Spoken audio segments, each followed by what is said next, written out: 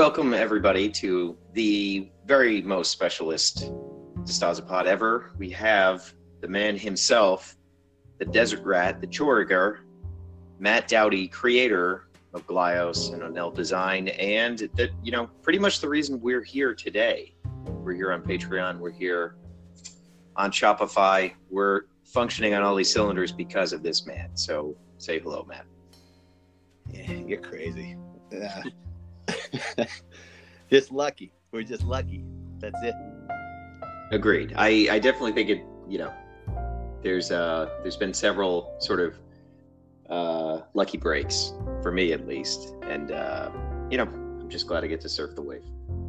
Yeah, well, we've known each other for a spit, I was just talking to Mark about this.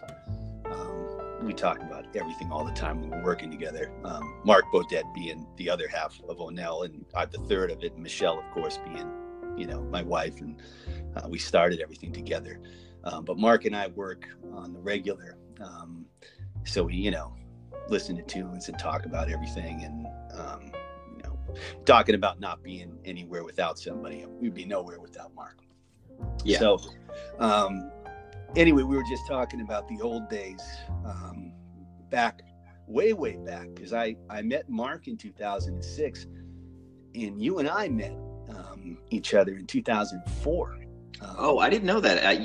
I thought you had known Mark much longer than me. Interesting. No, I met you first, and way back when, because Michelle was actually pregnant with Katie when I went to my first San Diego Comic-Con, and I went out there with the high hopes of meeting Takara, because I heard Takara was going to be there. Remember that when they were doing the whole thing where they were starting to think about Takara, had tomato, but they were going to try to do some sort of Microman thing. So yeah, I was actually probably in 2005. Then the next year they were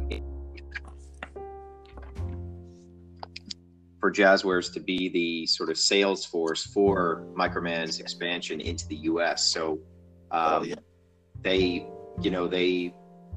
put me as sort of creative lead on the project because I was the only person in the company who knew the brand. But at the end of the day, they just couldn't work out something that, financially made sense for everybody. Yeah, I remember that you actually had called me during that time, and we had discussed me taking photography, doing the U.S. photography for their where their rollout was going to be, because you had seen the micro show in 2004, right? Which was that, basically, that old Microman remodeling project, the whole real type, I think you call it Future Perfect. Yeah. That whole thing, I was so obsessed with it, and as the story goes, I was working with Michelle's family, working on generators and driving around in trucks, and I would work at night after hours making customs, and learning, how to build things out of plumber's compound and radiator patch and, nuts and bolts and whatever the hell I could find. And, but I made that micro show sort of an act of passion. And then I had sort of dispersed it amongst the Micropolis Yahoo group. I know you and I have talked about them before, but they date way back when I first got on the internet for the very first time in 1998. I kind of quickly came into contact with this Yahoo group, the mail group, and they're a Microman enthusiasts, and now that group has turned into the Facebook Microman group, Micronauts group, But I always, I had such a passion for customizing stuff forever. And when I would read the Hobby Japans and all this stuff, I just always wanted to make my own little booklets, just for no other reason, just to do it. There was no intention of a professional career. There was no intention of anything. I just wanted to have this book that would chronicle all this weird shit I was making. And then it just happened to be that when I was working on it, Takara announces that they're going to be at San Diego. So even though Michelle was, I think that was in July. So she was about 7 months pregnant. Mm-hmm. And she was in there editing the thing, and we printed it at our local printing place that's now gone, like everything is. And I took it with a backpack with me, and Jesse Moore had gone. Jesse Moore, the creator of Call Room, and one of my longtime best friends, and just a brother. He went because he wanted to do break into comics. So I just decided at the last minute to go out. I went, I crashed on his floor, did the whole San Diego thing. And I remember I was going to meet up with Jeremy Sung, with Jeremy Sung being the creator of, the Weaponeers of one of the creators of Weaponeers of Montcart and chief executive. Tribes. Yeah, Battle Tribes and the Armory sets, and an incredible artist, an incredible customizer, one of the early greats too, and still a great. But yeah, and now we're all blind and all, For my part, I had sort of I knew Jeremy through RTM, Raving Toy Maniac, which around 97, 98, I was very immersed in. This was really like early internet. Yeah, that was sort of the first toy group I belonged to, and Jeremy used to send me, because he was in California, so he would get a hold of all these great candy toys and Japanese Gashapon and things like that, and he would send me these care packages that were just amazing. That's so Jeremy, he's always such a generous guy. Yeah. It's his screen handles what Spy Magician. Yeah. And you guys knew each other, and then I met him, and then I was meeting up with him at was it the Art Asylum booth where you were working? What was that? It was a Play Along / Art Asylum booth. Play Along had sort of just bought Art Asylum. Yeah. And so the branding was mostly Art Asylum. We were there promoting C2C, I think the brick line was called, and they had the DC license, so that the Batman, like the Batman jet and all that. Yeah. Bat jet. And then there's also Lord of the Rings mini mates, and then for Play Along's part, there was a Lord of the Rings Army of Middle Earth 3-pack. And I remember there were only 2 people in the entire company at Play Along that were action figure fans. Myself, and I was just an unpaid intern at that point, and then a guy named Dale Betts, who came from McFarlane and went on to work for Jakks Pacific and MGA. Wow. We were designated as the boots on the ground because we were the only 2 people. You spoke the language. You spoke the action. I mean, you were painting those miniatures, weren't you, for Lord of the Rings? Weren't you doing were you doing comps then, or what were you doing there? I thought you had your fingers into that. I think I eventually worked my way up to production coordinator. So okay. I worked as just a fixer for a guy named Rick Watkins, who's worked on a ton of great toy lines and is a really great product director. So I would I knew everything about Lord of the Rings, so I would pull screenshots, I would touch up paint masters, I would coordinate with Gentle Giant, who did all the prototyping, and at that day and age, it was George Gaspar, Justice Joseph, Deb Moore, all of whom are, I mean, Gentle Giant doesn't really exist anymore. All those guys have sort of gone on to much different stuff. But I would basically, I would just do whatever grunt work sort of came up. Whatever they threw at you would do. Well, I mean, you were on the ball when we met too, and I mean, it was funny because Jeremy and I both had backpacks, and we decided to meet it. I don't know, we just never met in person, and then we started showing each other stuff. Yeah, and it was, and then we were sort of. I think it was because he had gone over to talk to you, and then I think it was a good spot to meet.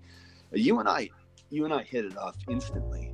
I remember talking to you because we just, again, the same language, the same kind of, like to bullshit the same. I think it was a look in the eye too, like a similar kind of passion for this stuff. A glimmer, yeah.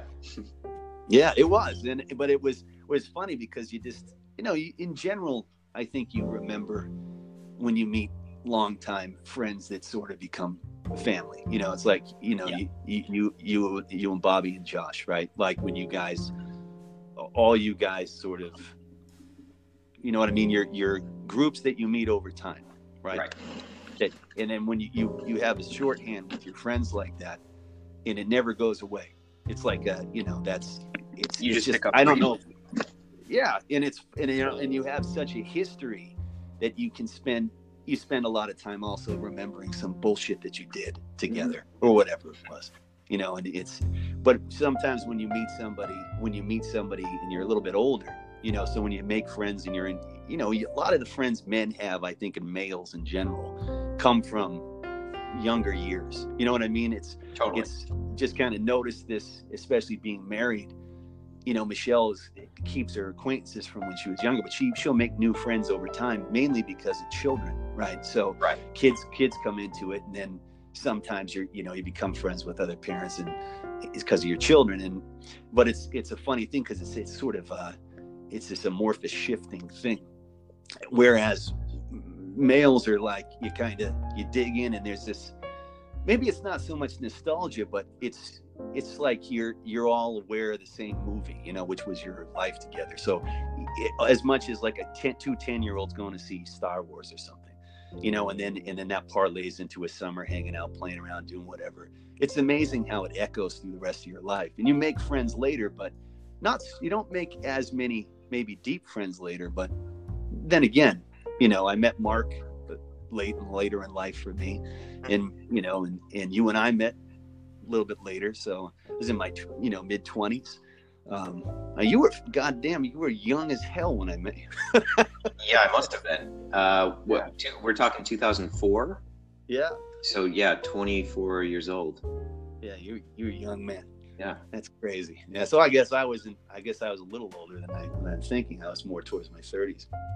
But yeah, that was a great day, and it was funny because throughout that convention, you know, because I hooked up with Jesse Moore later, and we were just kind of, you know, looking around at things, and I talked to Takara. I gave him some books. I got all kind of psyched up like you get, and then I met this guy John Chandler that had this line called the Scrumps. You remember that?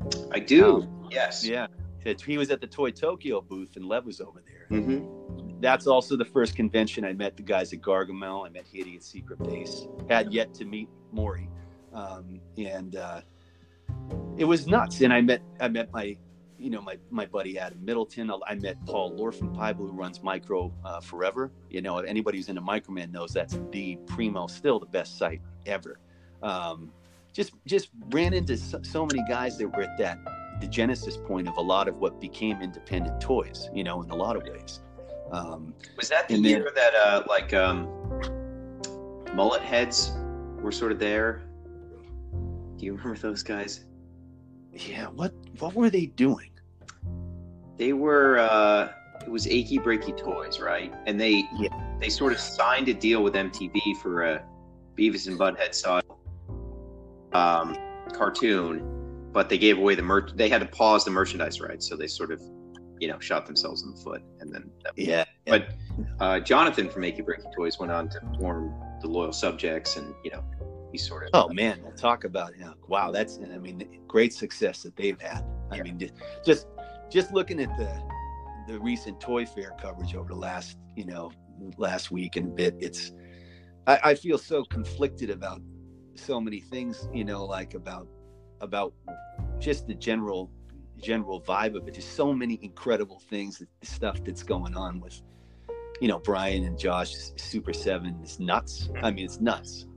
Yeah. You know, the two of them they're animals. You know what I mean? They really are. Their whole team is nuts. Really good. And they're working with Eric and the boys, you know, Four Horsemen, and a multitude of other great artists. But, you know, I was just looking through all the different things that are coming out, and I guess it's overwhelming every year, right? As a consumer, you look at it and go, holy shit, you know, this, but I think there's been a little bit of a schism, because it's almost as if these toy companies, you know, meaning, the big boys and even the smaller size ones that are a couple notches above us, all of us, they've sort of pinpointed that most younger kids and 10-year-olds and 14, 15-year-olds, that they're not buying toys anymore. And the market, it really is us. So it's preschool and it's us. And preschool is that's it. What these current toy aisles are stocked with at Target and Walmart. And then, it's... Well, what's the fascinating thing about that too? It's and that's exactly perfect. That's the delineation, right? But where do you see anything new appear? Preschool. So, Paw Patrol, all this, you see this, just this wealth of new material coming out year to year in these departments, almost select and only. Whereas you go down a few aisles at Target and you're basking in nostalgia from top to bottom. And I know it's kind of, with you especially, you're a bit of, you're always been sort of the avant-garde, as you call it, nostalgia is the low-hanging fruit. And in a lot of levels, I think that statement is true. At the same time, I think there's a way to channel it through your own creative prism that can also benefit everybody without being so over the top, right? So it's an itch that needs to get scratched at some point by a creator, I think. Whereas some people go in one direction, like, Morgan with what he does, Sucklord, and he's really incredible on a lot of levels, and he's very transparent, and he's the way he is. But he's quite talented, but he likes to he sort of takes it to another level, Whereas somebody else might, like I was on eBay the other day and I saw those crazy figures coming out of Singapore, right? The droids unproduced figures. Yeah. And they're crazy. I mean, they're PVC. They're making them, and then they made even the Boba Fett. That's the one that was on the back of the card that was the Kit Bash, right? They made that, and it shoots a rocket and everything. That's copyright infringement straight up. Sure. But does that, so what's that? Where is that in the spectrum of things? But then I look at all the stuff coming out, the new Transformers, that John Warden's down there, shepherding in his great dream of these hyper detailed super Transformers that are fucking insane. Mm-hmm. I know you're not you cherry pick the Transformers, I know. But it's crazy to look at all these things happening, and then is there really anything truly new for collectors that are in our age bracket? Really? I mean, there's not a whole lot at retail, right? No, there's next to nothing, I would say. I mean, even next to nothing. If you look at somebody like NECA that has dedicated space at a place like Target, they make fantastic figures. I just went on I just did a video earlier today unpacking the Apone Tenor style figure that just arrived. Is it good? That's fantastic. But looks awesome. Even there with NECA's footprint, it can sort of only play in nostalgia, right? Because NECA's not introducing a generic or a creator-owned 7-inch hyper-articulated figure. It's all the films that we love and sort of grow up on, and all the language we speak. I'm not casting dispersions, because they make fantastic but products. It is what it is. Yeah, it is. It exists for what its specific purpose that it serves. Right. Yeah, I mean, it's interesting, because then you go to around the corner and you see the Treasure X thing, like Moose. Moose is an interesting company, right? Yeah. Just that on the whole, because clearly our counterparts are working there, and we know that a lot of our counterparts, meaning guys our age, our interests, are working in the Imaginext department. Right. We know that for sure, and we can see the sort of, some things will influence some things that will happen there. I think a lot of people that collect toys, especially guys in their 20s that are coming up and learning all this stuff now, guys in their 30s know a good amount. Guys in their 40s know a lot because they've been around, right? Right. And then getting towards 50, maybe guys are starting to forget. But it's kind of interesting, because it is a very finite world as far as who's actually making this stuff. As far as like internally there's not a unending well of toy designers that are in their 30s or 40s. It's like 12, maybe 20 guys. maybe 20 guys, and they're all multitasking or working together, in unison to accomplish these things. And at Hasbro and at Mattel, and I think I think what they do at NEC it's remarkable, really, because even though their figures, if you upon first glance you say this is the $35 thing, or your $25 or $35 Predator, or whatever they're making, it's really incredible that they're even making these figures at all, and that they're so intricate, and there's such a depth of engineering that goes into it. But plus, I think, Randy's been at that how long? More than 10 years. I mean, he was... Talk about that's a person that's extremely competent, I think, at what he does.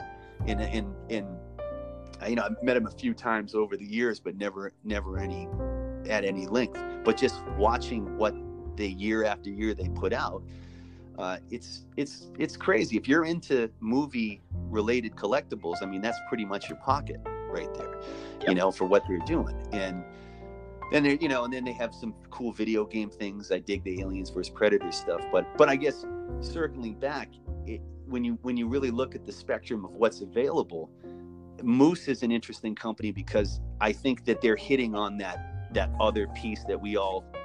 It's more. I think it's almost more authentic in a way to the experience of buying toys in the 80s than potentially buying a reaction figure, which is based on the nostalgic reflection of it. Whereas you go buy a Treasure X figure, or you buy one of the the trash pack, or the these kinds of figures, or the grocery gang figures, like the biomechanical pizza. These things, they're an actual experience that is analogous to that, when you would go in and see it and be like, what the fuck is this? It's like you go into a toy aisle and there was no toy fair for you to see. There was nothing. There was no Tow Marts when you were a child. There were no Lees. There were no toy fairs. It was like you went in, and it's not like this is the first conversation, but it is relevant because we're toy makers, which is why I think the sense of mystery that both you and I like to enjoy when we do releases, there's a reason for it. And I think it does allow sort of a creative voyage versus just telegraphing every last thing. And that's sort of where Toy Fair is like. Remember when we used to go there with Beantown? We did it for 3 or 4 years. And that's when you and I really got to connect, because we come and hang out with you during that time.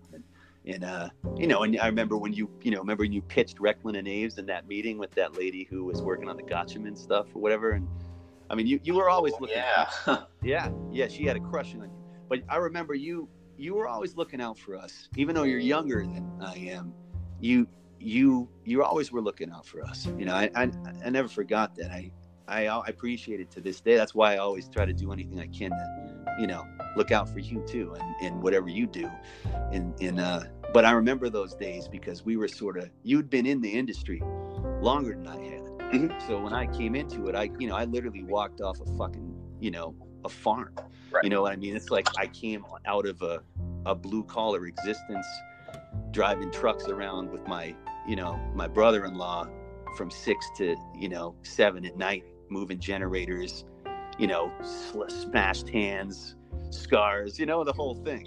That was, and it was a good living. It was hard, but you sort of said, hey, here's Matt Connolly working for McFarlane. Here's this guy. Here's Brock. You know what I mean? We would all kind of hang out, and it was fun. I mean, great memories of that time. But it was an education. So even then, you started to see the veil fall away from what the industry kind of is and still is. It's amazing, but it's so hinged upon these swinging gates, and again, like if you see something at retail now and it legitimately surprises you, that's just such a rarity. But I think in so many ways, all these nostalgic grabs, they're not in effect doing the thing that these other companies that maybe a guy who collects 6-inch figures doesn't give a shit about. Right. But I can guarantee you that Jeremy Sung loved the Grocery Gang. Yeah. You know what I mean? He got it. You know what I mean? And other guys that collect, you know, who are in like minifigure collectors, they go nuts for this shit because it's cheap, it's accessible, and frankly it's refreshing. Yeah, I think you're 100% right. They really, Moose are probably in a league of their own in terms of creating the same experience we had when we were kids, and that also means the price point, right? Because the price point. I was talking earlier today about, you know, you walk into Toy Works and Kenner Alien figures are 3 for $5. It's like, gee, that's a great day, you know? Oh, it's a great day. And I think you're 100% right. Moose have, you know, they've done a really good job of synthesizing that and not having to lean on a license or make it all about the style guide. You know, it's internal. You know, the other big line for many years that I really loved was Ben 10, and that was like what an excellent connection, you know, between what the source material was and what Bandai was able to put out, because Bandai went bonkers. I mean, they really went crazy. There were so many scales and so many variations, and the line was reborn multiple times every time the show would be renewed. And now Playmates has it. Yep, I just picked up that tiger-looking figure, which a Wrath. That's Wrath. Looks a ton like the race called the Gars, which were sort of the wild antagonist to Cray. That's perfect, right? So now why do I sense a tiger-headed expansion pack in our future? I love that'd be great. Those figures are nice, and it's kind of it's always a little bit painful when I see creators take a new spin on like this recent incarnation of TMNT. I love it. Yeah. You know, I saw the show. It's funny as hell. It's especially funny if you have kids in the 10 to 14-year-old bracket because of the technology, because of fucking, you know, screens. Right. And they're the guys who are making it, you know, they clearly understand kids now. Right. And I like that it's weird. I like that it's fucked up, you know, and I like the toys.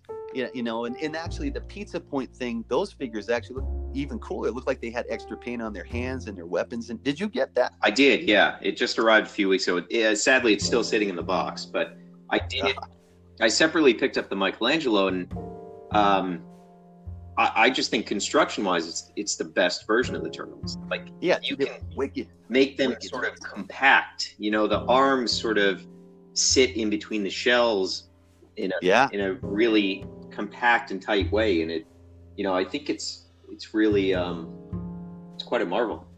Yeah, it's super nice, and the Ben 10s share that construction aesthetic in that quality, that build quality. I mean, I was out with Cece like last week, and my youngest, and she's 10, and we decided to go on a little quick loop. We call them loops up here, right? So we go on a loop, and I don't get to loop as much as we used to like to, because when we get close to a launch, or, you know, especially with CNY, but CNY afforded us like an extra week of a little family time, and we went on a loop, and we ended up we hit a GameStop, and we hit a Walmart, you know, the usual pedestrian things. But we were in a Walmart, and I came across the Kevin 11 Hot Shot. Like, it was a new figure. Yeah. And I don't watch the show anymore, but I always look at the figures. But it was like, basically, it was a Kevin 11 version of Heat Blast. And it was like, you know, your classic anti-hero. It was super nice. So I picked it up, and then we got the bots. I don't know if you picked up any of those, the Transformers new small. Yeah. I bought a pack. I mean, they're great, and both girls like it. I love them. I think there's some ingenious things happening there, and I mean, looking back, this will be the time period where people were into like Shopkins and bots and, like, you know, all these little knick-knack things that I think sort of was ushered in by Squinkies. You remember Squinkies? Oh, yeah. Those were phenomenal. I don't like that really squishy material personally, but I love what they did. You know, I think it opened up a crazy. That was Toys R Us was still around. Those things were getting churned out, and I think when they started doing more licensed stuff, that's when I wasn't as interested. I guess that sort of happens to me. I like it when it's just it's sort of that when they start doing Neon Ninjas and G.I. Joe, it's like it's a little long in the tooth. Yeah, and it gets a little strange, and it sort of brings us in a long shot, mega loop back to sort of what we all do. And this is kind of why sometimes when I see, a new take on something sort of get lambasted, blown to shit online or something, like people don't like the Turtles because it's this way, or they don't like this version of this or that. I totally get it. People are very, very precious about the things that they love, and there's a real focus on things being just so when it comes to these nostalgic properties. Do you remember? I think didn't Paul Bunditz have something written on his wall that said, "Nostalgia is the enemy of creativity"? Is that what he had painted in the Kid Robot offices for years? I swear I read a book once that somebody had pointed that out, that he was really against taking anything from the past. It could be, but it's highly ironic that now he's on the scene again with Jankies, which is with your Dunnies, a rehash of Dunnies. This is kind of why I bring it up, because you always got to be careful what you say. I guess we all say stupid shit. It's human nature, but it's in this industry. You got to watch out what you say too, because you will inevitably be forced creatively to visit every nook and cranny the longer you last. Yeah. So if we started in 2007, July 2007, San Diego Comic-Con was the first time we ever sold Fade-In. Mm-hmm. And we sold it in a box. And I remember standing there. We tried to do everything the traditional way. We had ads that we paid for in Lee's. We did promotions. We sent out samples. I tried to do wholesale, the whole 9 yards. Right. And I remember thinking, because remember when that stuff first came in, it was crap. It was good plastic, terrible finish. Right. So I mean, back then you had to order 1,500. Like you'd have to order 1,500. So I had 7 styles that I ordered between 1,200 and 1,500 of. Right. So we had Phase Fade-In, Standard Fade-In, Gears Edge Fade-In.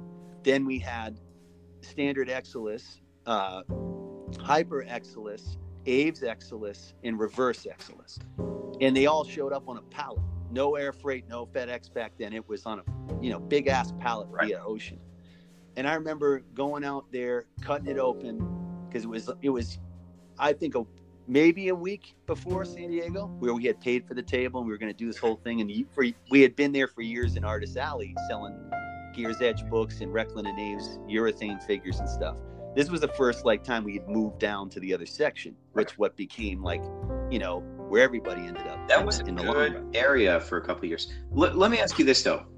Yeah. I think listeners would probably want you to back up and explain the jump from handcrafting these figures out of urethane or scrap metal, and then how you took the step to be in the manufacturing game, because I think that's what not a lot of people know. Yeah.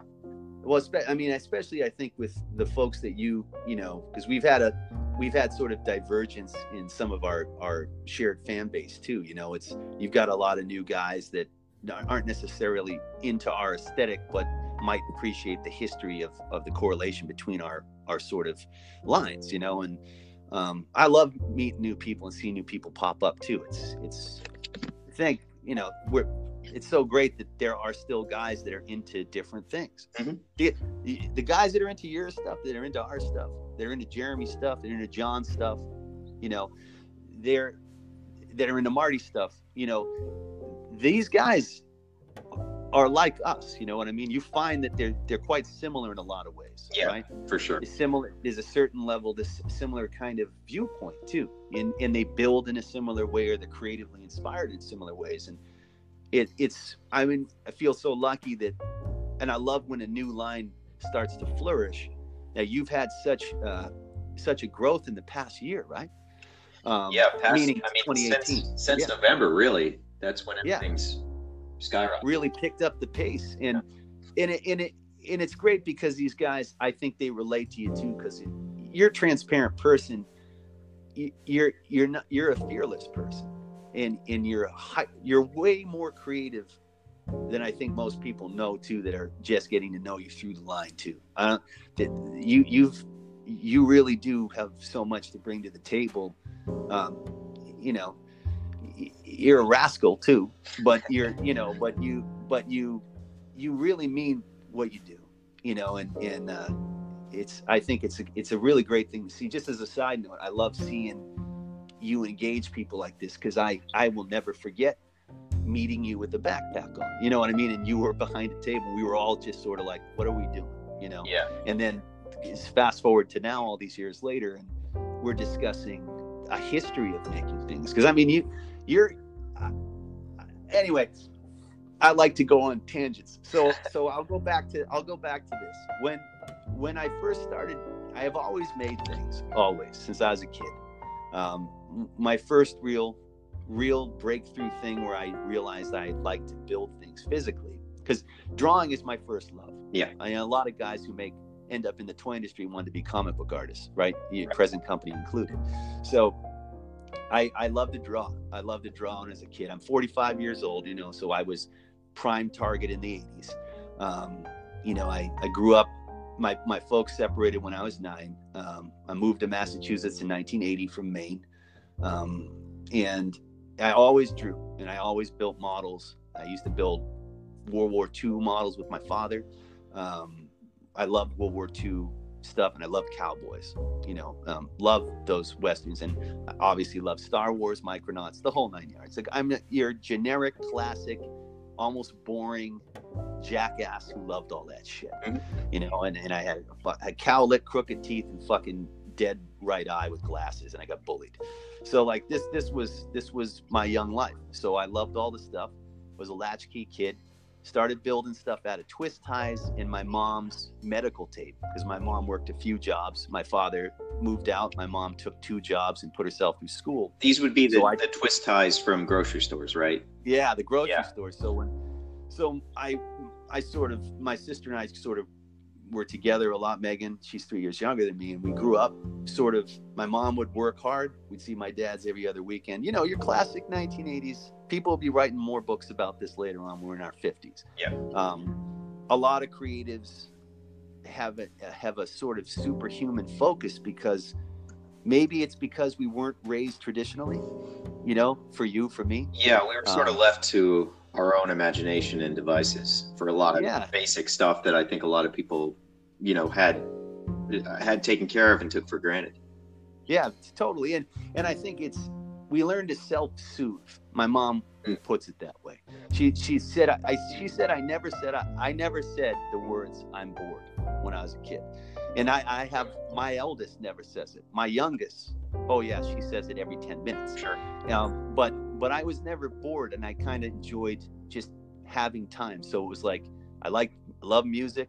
It's the other big love of mine. I play piano and mess around with whatever the hell I can get my hands on. I love those things in conjunction with each other. So drawing something while listening to music, and then maybe taking a break and doing twist ties or playing piano, or just screwing around or whatever, and eating some spam, so whatever. But this was our youth. And then the TV was always on.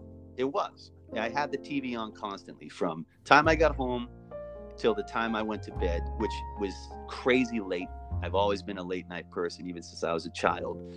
So I would watch the 8 o'clock movie, then what was it, the 11 o'clock news, and then whatever the hell else was on after it. The entire time I was drawing. Mm-hmm.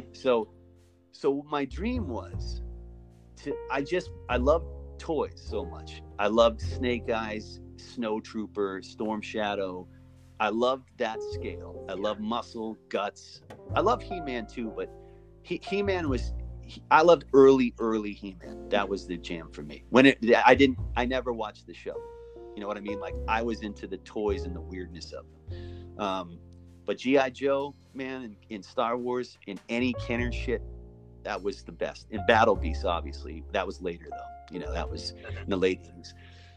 And then, in video games, that was a big piece of it when those things came around. But anyway, all of it sort of became a creative cocktail that steered me. So the other massive thing was comic books. So I was in this cycle of, my survival cycle was to just somehow be involved in this stuff all the time. Right. But I always was messing with my toys. So I was taking them apart, unscrewing Joes, putting tin foil armor on them. And then I realized, because I had to do my chores, put the trash out, that these little twist ties were like an armature. So I started messing with them. It started out with like wraps that went around guys' arms, and like, Snake Eyes would get like a cuirass and like an armored top and like a weird giant arm, right? Those weird giant arms ended up a theme. Like the Nirasawa sort of asymmetry. Yeah. That's why, it's funny, Nirasawa being this, well, he was, he's gone now, but this left-handed genius, and it's just, but it was, I got an assignment when I was in 4th grade that I had to do a book report in like a diorama, right? Mm-hmm.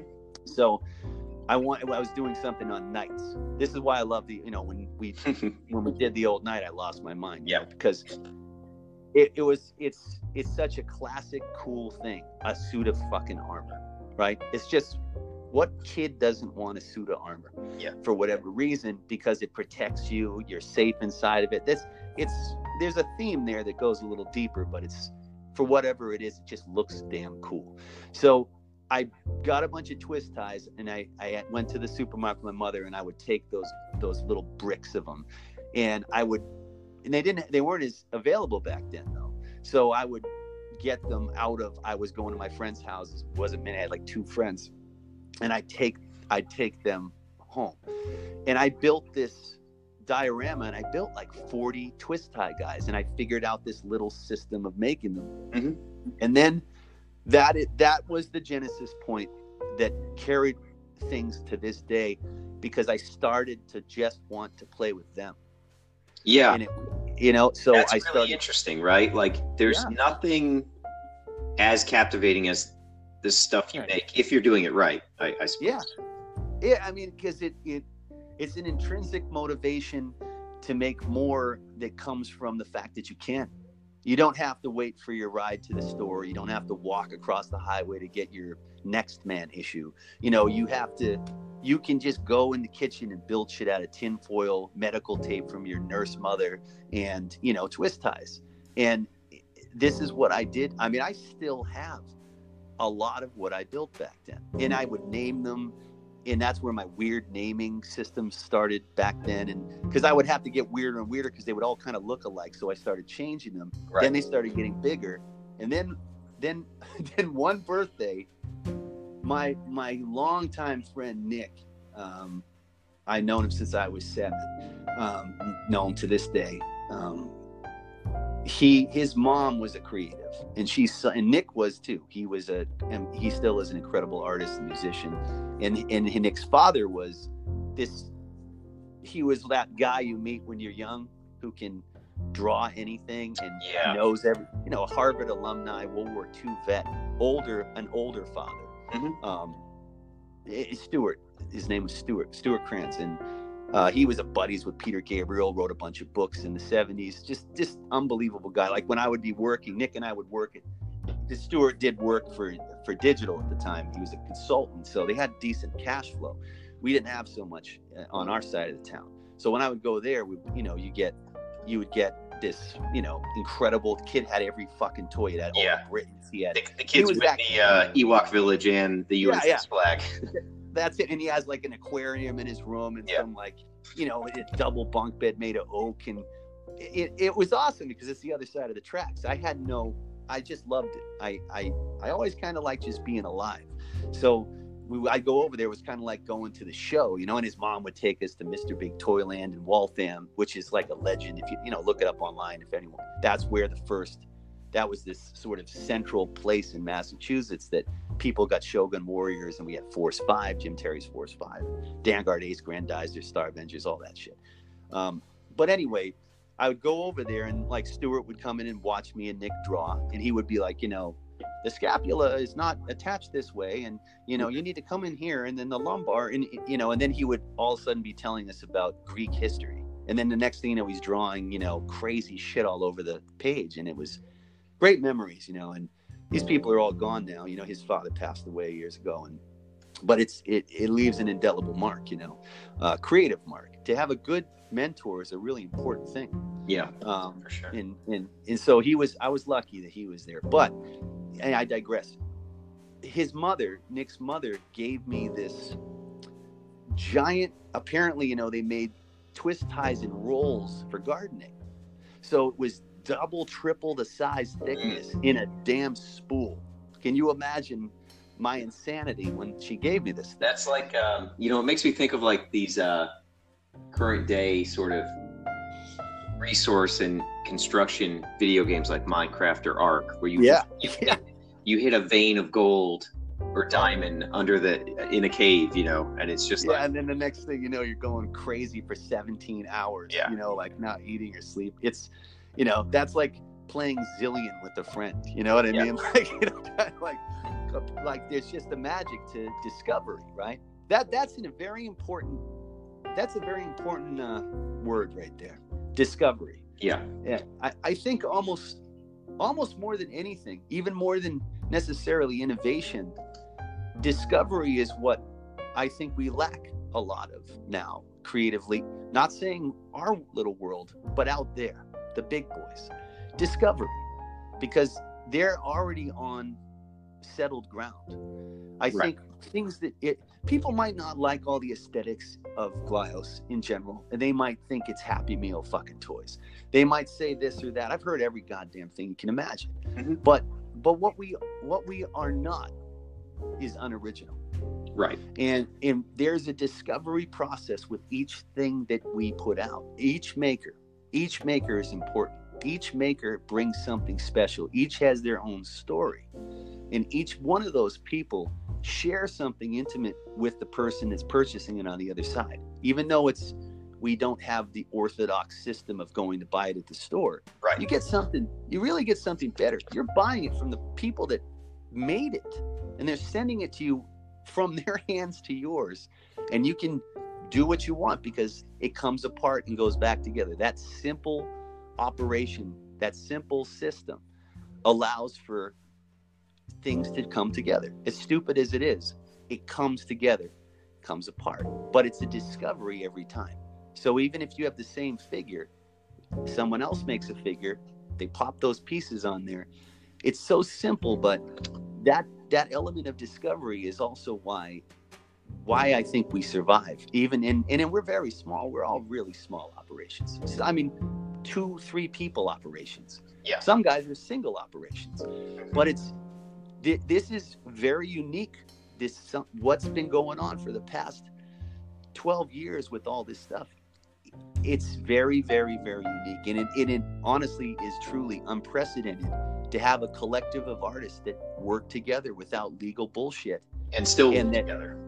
And still work together and help each other. I mean, people out there understand the things that you do for people personally, the things that you do for your friends, your family. You lend your high IQ to figuring things out that other people can't, and you're not afraid to ask for assistance when you need it. But you always are looking out, and it's just being a good friend, but also just being a good fucking person. You look out for somebody or you try to help them, and there's been a lot of times, I know you are getting it more and more now, where you meet people that are coming up the line. Mm-hmm. They have a dream, they want to make a toy. They want to do something. And, I listened to the previous one about, whether Glyos is a benefit or a bane or a boon for making an action figure line. And I think, for some, in some regard, it can be a bane. But I think more than anything, it's a boon, in only that it depends on the person. And you said, and that was the sort of the caveat, right? Yeah. Well, it depends on the person. I think there's a point of clarification here. I feel like people need to hear no to see who rises above that. I agree 100%. And I do think 100%. In going back and listening to that that Glyos specific podcast, it is a very negative and positively, and like a skewed sort of take on it.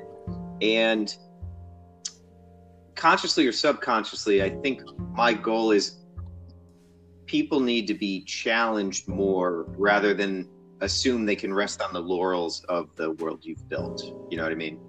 Yeah, I mean, it's we always are in the same mindset with it. I think sometimes the truth hurts. Yeah, it does, right? I mean, it does. This is what Nate Olson, formerly of Frederator, calls being the benevolent crusher of dreams. And you have to do that in order to make people really great, because Nate would deal with hundreds and hundreds of animated pitches, including my own. And his job was to be the benevolent crusher of dreams and tell people no, so that they come back with something better and something undeniable. Yeah. I mean, it is how it happens, because the drive is what will see you through to the years ahead. There's so many people that can write better, draw better, sculpt better, do everything technically better or at a higher level than things that you and I are doing. Yeah. But what they aren't, they're not us. So they don't have that history and that drive. It's the drive that separates these two worlds. It is in an endless parade of talent out there. There really is a shit ton. Yes. And now with, people are able to sculpt digitally, and they're coming up, they're never even touching shit. They just go right into sculpting digitally. Right. And they're incredible illustrators, but there's something special. It's just like, it's quite similar to music, the world of music. There's just something where it's so personal. It's so insanely intimate, your relationship with your creativity, that it's a synthesis, but at the same time, it's like, it's just, you can't stop. And maybe it's almost like a neurosis, or, it doesn't matter what anybody says to you. And if you get a mentor, you're lucky. I mean, Ron Daly is the guy that taught me how to do, professional sculpting. Mm-hmm. I could never pay him back enough. I mean, I wouldn't. He's another person that without him, that we wouldn't be talking like this. I would have gone and done some other thing. But his expertise and his quirkiness and his ridiculous talent, he lent that. He was generous with that, but he was also hard ass as shit. Mm-hmm. He wasn't like, he would look at it and say, I'd bring a sculpt and he'd be like, well, the face is good. I don't know what you were thinking with this, this measurement. It's garbage, And then like the next time I go in, he would make a buck for me on the mill, because the guy was a mill master, like Bridgeport. He would knock it out and then say, this is what I want you to use when you're going to put your puppy shit on there, and like, it was I'm a New Englander, so we bust balls. It's right. What you do.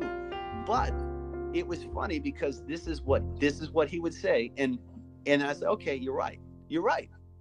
It's hard to say that when you have pride and you're human and you've been drawing and you think you're okay at stuff, and then you meet somebody, and then that's what I think you're talking about, is where someone says no. They don't instantly say, yeah, come on in, take a shit in the fireplace. You know what I mean? That's not how it is. There needs to be some resistance to spark that fire, to keep it stoked. Yeah. Because I've seen it myself. I know you've seen it. I've seen it for years, where I'll meet people at conventions, and so there's a lot of good people out there, but there's also a lot of frustration, right? I mean, there's probably more frustration creatively than anything. Yeah, definitely. So, I mean, all the people that have their comic, their idea, their toy, their story, I mean, it's, at least in the spectrum of the internet, they can share it. That's fantastic. But a lot of it comes and goes. I mean, we saw a lot of it actually in the early days of Glyos, back when the October Toys Forum was in full effect. I mean, that was like a meeting place for everybody. And that was that was for us anyways. 2012, 2013 was sort of the high watermark for what the community was when we did this, right? So there were dozens of guys that made their own customs. It was incredible, and they were all super talented and super good guys, but they all had their own personal sort of demons that they would also contend with, like the rest of us. Right. And so they would have their time in the sun and move on. But what makes somebody last? I don't really know what the hell it is, but I think it's because you're like, it's like the Terminator, you know, it will not stop until the job is done. And then, you know, you're on. It's definitely that hunter-killer instinct, but it's also part of it, for me at least, is balance. You know, like if the toy thing ends tomorrow, you have a life. I have a life, and I have, you know, I can do other things. And I think also having a level of disdain for what you're doing sort of keeps you fresh and from becoming insular with it, you know. It's true. You know, it's funny because I used to, for years, you know, I was hot on that blog. You know, I would try to post as much as possible. Yeah. And then I, you know, and I enjoyed it, but like we would do these lists, and the lists were daunting. I mean, guys don't understand, like, and it sounds stupid, but like creating a list multiple weeks ahead of time, doing all your math, getting everything right, anticipating nothing gets fucked up when it shows up.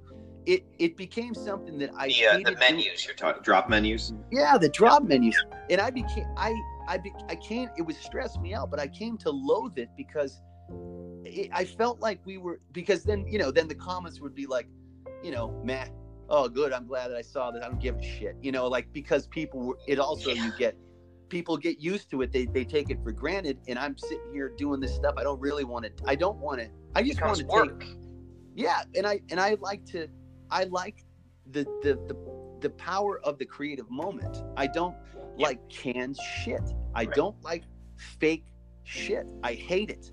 And I it's like an instant send me the other way.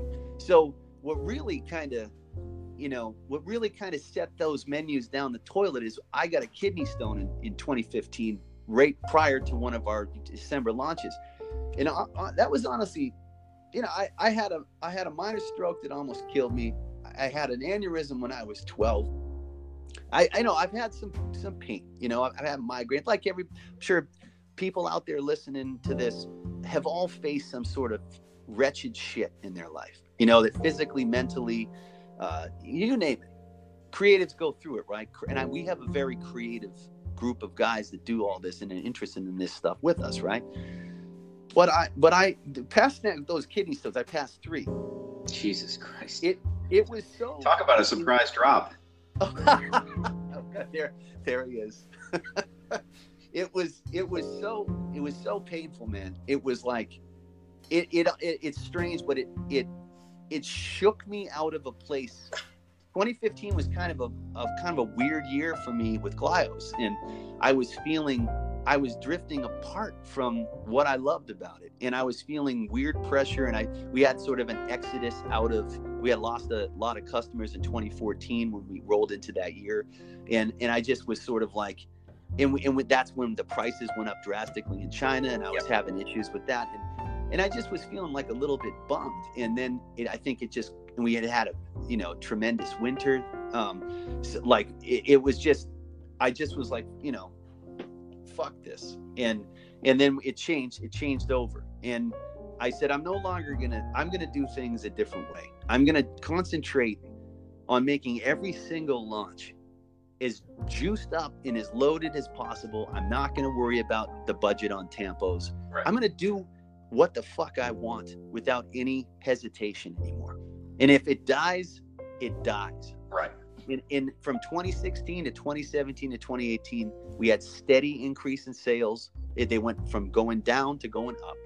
And then I just said, screw it. And I just focused on taking the photos, focused on, you know, really making each physical toy something I thought was special, pushing it and building new sets and building new things. And I found the fire again, and it took a physical implosion Yeah. you know, for that Body to revolting. So I always feel like I pissed out, you know, the blockage, the creative blockage went out of me. And then I felt reinvigorated. You know, I felt like a freshly paved highway as well, but I felt reinvigorated. And then I felt that way ever since. And I made it a point to try to expand the line, and, you know, made the decision to do the Vilser, made the decision to do a couple of these other things we're working on, and fucking go for it. And I felt so much better since I stopped trying to satisfy, you know, a vocal minority that never really enjoyed what we were doing anyways, outside of their own controls. And that really helped. And then we also were able to, suddenly things started to expand again. So other lines started to come into focus. So Battle Tribes, Galaxor, Biomasters, Bitfigs in 2016 came about. 2017, we got Warlords of War. The Zullen came in. You know, last year we had Mega Merge, PJ's figure, 1,000 toys. You know what I mean? It's like, yeah. And it's a hockey stick. And in 2015 was actually one of the lower years of new production stuff. So it's like, it's almost like we were at a precipice of potentially maybe not being able to do it the way we wanted to anymore. But the risk and the drive, that's what did it. And I sense that in you. And it's kind of funny when we look back at, you know, the Knights of the Slice and the whole Kickstarter. You remember the whole thing? Like, we weren't even sure we were going to do Glyos with the stuff, even during the Kickstarter. Did not know when we didn't know. Yep.